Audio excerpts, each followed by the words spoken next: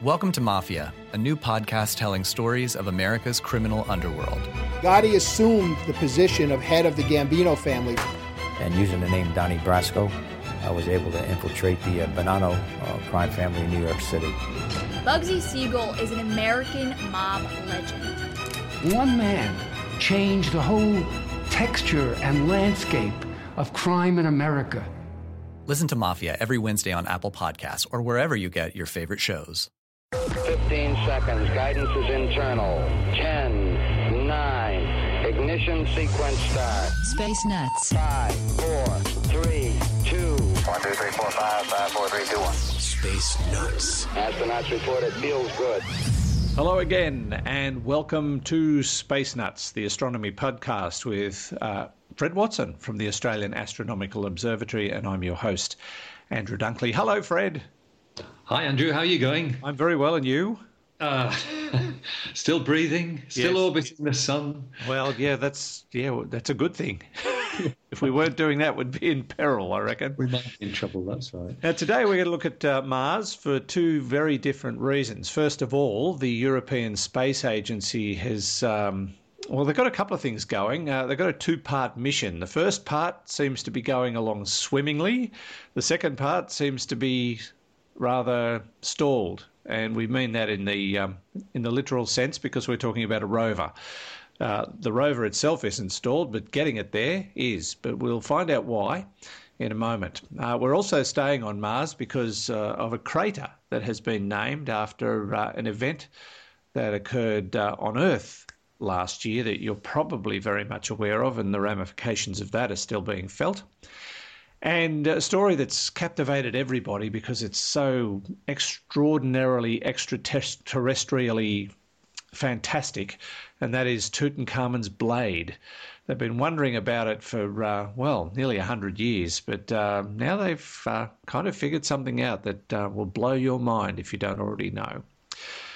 But first up, Fred, we're going to Mars, my favourite place in the universe, and we're focusing on a planned mission by the European Space Agency to send a rover to Mars in 2020.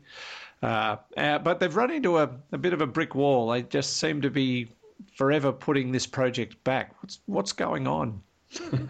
Well, you're quite right, Andrew, that there is a brick wall. It's called money. Yeah. And it's because the allocations so far have been inadequate, really, for the technological development.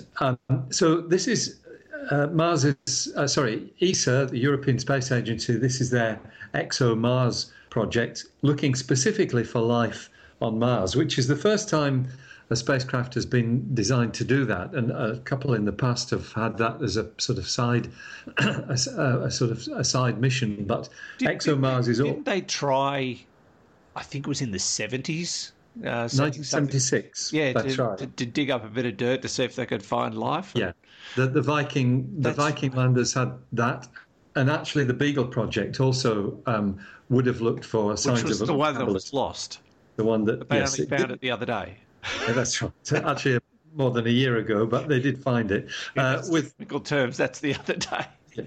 The Beagle project was a project that everybody thought had crashed on the surface of Mars, but landed successfully. We discovered about a year and a half ago, but didn't deploy its solar panels properly. But that too was a mission that had signs of metabolism on Mars as one of its goals. The European Space Agency's ExoMars project, though, is a very ambitious one that has a much bigger budget than Beagle ever had. The Beagle 2 project was a very low budget one, and it underlines the fact that you've really got to put the money into these things if they're going to work successfully.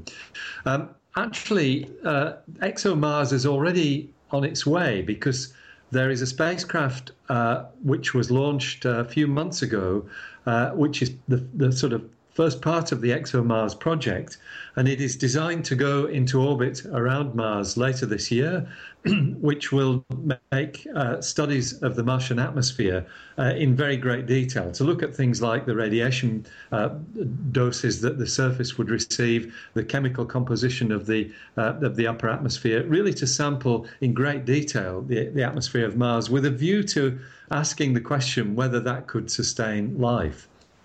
But I guess the real focus of ExoMars is on the lander, and it is a robotic rover that is being planned to be sent. That is a very expensive project and has a very checkered history. It's been one that the various contributors to ExoMars, and that actually includes not just ESA but Roscosmos, the Russian space agency.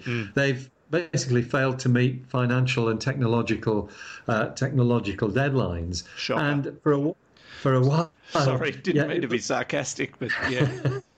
But it did look as though there was a risk of it being cancelled, and that sort of put a big question mark over ExoMars.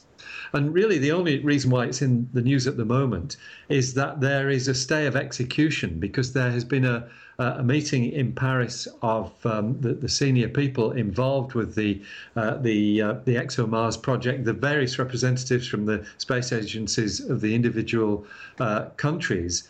And what they have agreed to do is put, first of all, a fresh schedule out there to try and avoid the pitfalls that the current schedule has experienced. They've put a more realistic schedule out there, which means, I think, launch in 2022. Then they have injected an immediate boost of, it's actually 77 million euros, which will keep the current development process going on until a sort of full solution to the financial problems of the rover is found. That is a kind of interim solution, but at least it means that these space agencies involved with ExoMars are breathing a sigh of relief, and hopefully means that there is time to regroup and get things back on an even keel and back on a more sound footing. That's when mega bucks though, 77 million euro, that's like 3 sextillion Australian dollars. It's just it's amazing money. I mean, jokes aside, the search for life beyond Earth is growing ever stronger, and Mars has always been one that's captivated us, although we're starting to look at other targets in our own solar system. But it is, as you and I have spoken about many times, there seems to be more and more evidence stacking up that could show there may have been life in the past on Mars, or maybe there is still somehow, somewhere, life in a minute state existing on the planet. Indeed, that's right. So I guess there are many people in the scientific world who think this is the biggest question that faces humanity in the sense of pure scientific knowledge. Are we alone? Is there anywhere else in the universe that has given rise to life and that has supported it, at least to some level of development? And that's why I think, because that is such a big question, and one that really could change our view of ourselves if it's answered in the affirmative. That's why there is such an imperative among these funding bodies to try and make this thing work and to basically get the thing off the ground, both literally and figuratively. So the current, the sort of basically the bottom line in all this, the summary, is that these member states of ESA are back on the drawing board in terms of their financial package for ExoMars and the planning and what they want to do. The European Space Agency, when there is a Council of Ministers meeting in December in Lucerne, in Switzerland, they will basically have an answer as to what the financial plan is. So maybe this story will reappear again in December, Andrew, and perhaps we can, I hope we can say then that they will have ticked off on a sound financial plan for the project. Yes, fingers crossed. I mean, the need to know is just one of those things that's not going to go away. And if we were somehow to find evidence of past life or existing life on Mars or somewhere else in the solar system, it would certainly send the scientific world into, into a real buzz, but the biblical world as well, I think, would start to go, well, oh, hang on a second, what's going on?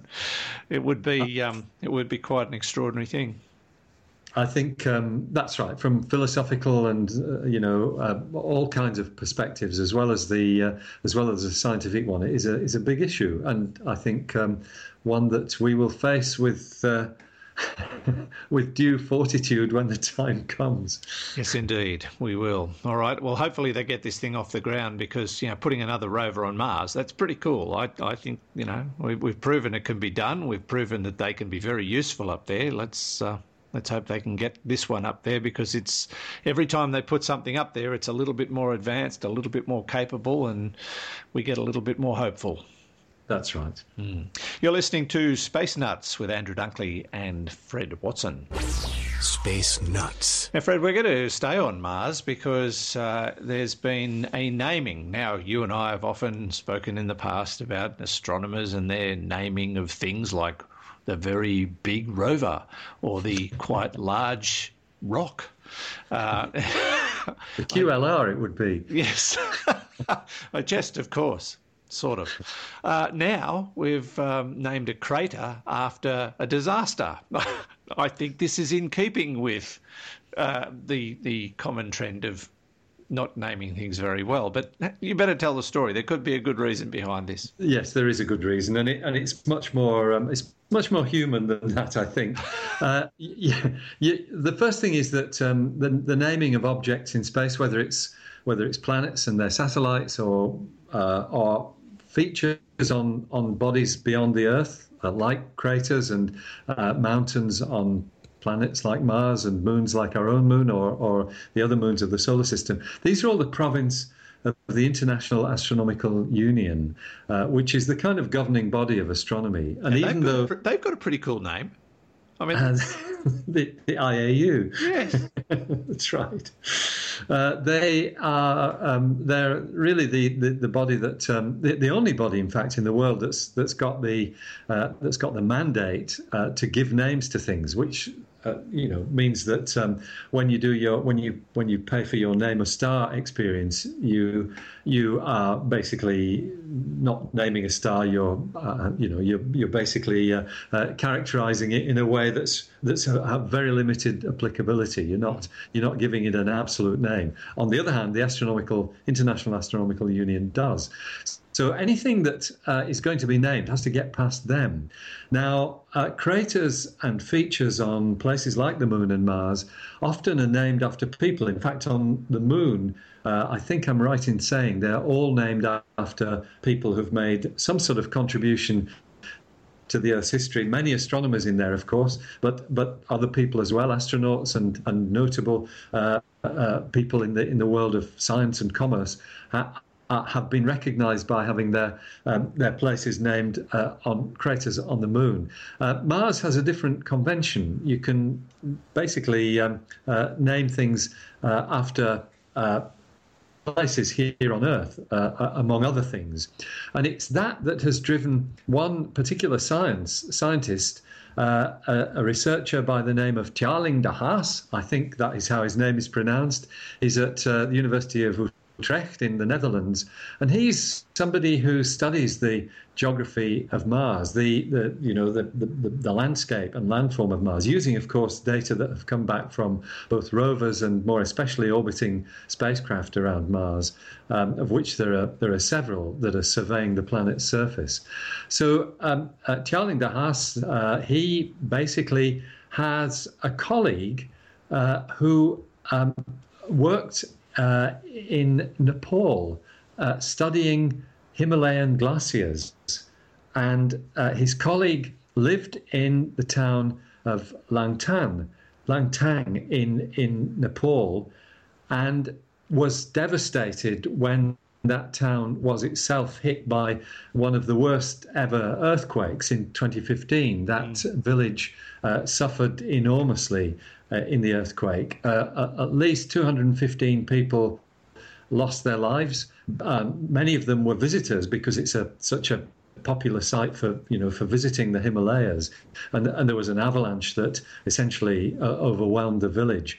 So the point about naming this crater after that village is first of all to provide a lasting tribute to the lives that were lost in that disaster, but also in some sense to highlight the links between these two places, because the crater on Mars itself has got evidence of glaciation.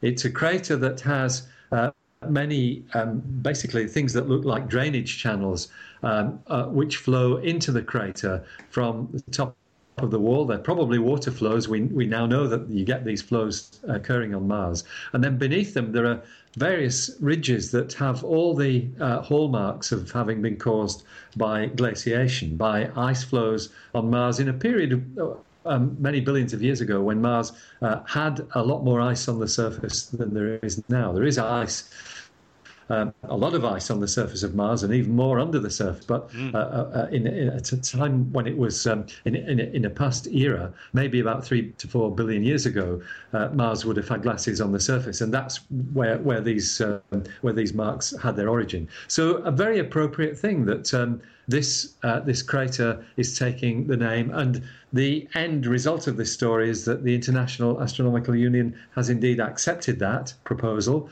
and has given the official decree that the name should be Langtang in honour of this village. That's lovely, and I think very appropriate. I did speak to one of the villagers of one of the many affected zones in Nepal not long after that earthquake, because she had connections with this part of the world where I am. We have a team that goes over very regularly to look after villages there in terms of their eyesight, and I spoke to one of that team who was able to put me in touch with one of those villages. We actually successfully made a phone call through to the village. She was, or is, their interpreter when they're over there. And she was talking to me, and aid hadn't even arrived when I was on the phone to her, and it had been days. And some towns, the first people they'd seen from the outside were TV crews. It was just one of the most horrible scenarios that you could ever imagine. And I hate to say it, but there's so much.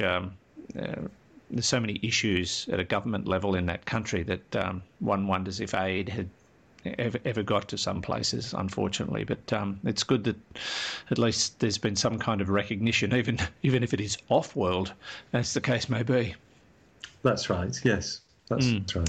So it's nice that you've got that link as well. There you go. Yeah, they're just lovely people. Lovely people. And one of the poorest nations in the world, sadly. You're listening to Space Nuts with me, Andrew Dunkley, and Fred Watson as well. Roger, you're loud and clear here also. Space Nuts. Now, Fred, before we get to our last topic, I did mean to say in regard to Mars and the naming of places on that planet that I await with bated breath the naming of Watson Mons. Got my fingers crossed for that one.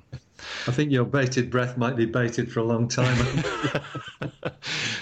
Now let's move on, and gosh, this just astounds me, and this all has to do with the Egyptian boy king Tutankhamun, who was buried. He died young, and he was buried with all his stuff.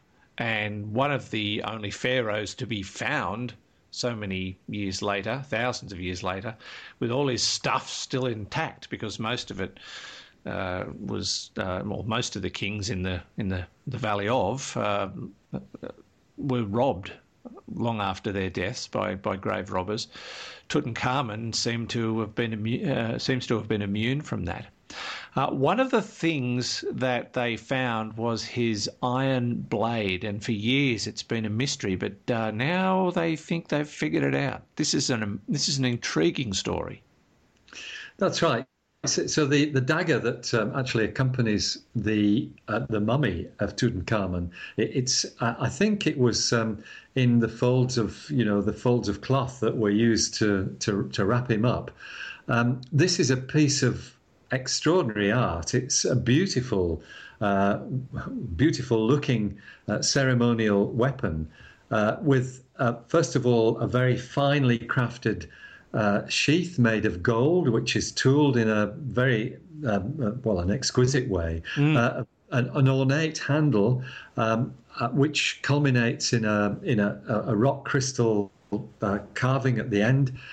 Really remarkably beautiful technology, given that this was made about 1300 BC, at the time of Tutankhamun's death. But what is of interest in this story is that the blade of the dagger, which is made of iron, and iron, of course, tends to rust over very long periods of time, even in a climate as dry as Egypt's climate. But this blade is still in very good condition, and in a way it mimics stainless steel. You know, the stainless steel that we commonly find that doesn't go rusty because of its content. So or its metallic content. Why is this in the news at the moment? Because a group of Egyptian and Italian scientists have analysed the iron in the blade of this knife. They've done it not by scraping bits off or anything as invasive as that. They've used X-rays to basically analyse the crystal structure of the metallic content of the knife, and they found a lot of nickel, high amounts of nickel in the iron, and also a particularly characteristic makeup of the iron itself, its isotopic ratios, that points to an extraterrestrial origin. Ooh. So these scientists have said this looks as though it's iron that has come from a meteorite. And in fact, what they took the process further, because they think they've identified which meteorite it came from. Now, that's the part that just blows my mind. I mean, identifying the raw material as possibly being from a meteorite, I can understand. I mean, with the technology we have today and being able to break things down even with X-rays, sure. But being able to identify the meteorite, that I can't get my head around. So what they did was that they looked at actually 20 different meteorites, that all of which are known to have fallen within the vicinity of the kingdom in Egypt where Tutankhamun ruled. And that was actually quite a large area. You know, it included parts of the Sahara Desert, included modern-day Iran. It was a very much a sphere of influence that covered a large area, physical area on the surface of the Earth. But what they did was they looked for the isotopic and percentage nickel structure in these meteorites, and they found one that pretty well exactly matches the iron in the blade of the knife. And it's got a name. It's called Karga. It fell near Alexandria. It actually wasn't found. This meteorite was only found in the year 2000, although it probably fell many centuries before that. So that meteorite seems to have been the source of the iron from which this blade was known. Now, the bit that blew my mind in this story, Andrew, is that the iron is actually the most precious part of this knife, because in the 14th century BC, when this knife was made, gold was actually more common than iron is. So iron was a rarer metal. They hadn't learned how to turn iron ore into metallic iron. They hadn't been to Australia yet, had they? Exactly. The stuff growing on trees. That's right, quite so. But they hadn't. What they didn't have is the wherewithal to do that, to turn it into metallic iron. So the iron that comes in a meteorite itself is a sort of almost like a gift from the gods, because if they know this has come from the sky and this is such a rare metal, then you can understand why it should be basically worked and tooled into the blade of a knife that would be fit for the boy king. So really, I think it's a remarkable story. I suspect that there will be other metallic objects that will be analysed by the people who are custodians of all these artifacts that have been discovered in Egypt, to find whether they have meteoritic metal in them as well. There is one other iron artifact which actually predates the Tutankhamun dagger by, I think, something like 2,000 years. That is a set of beads which have iron in them.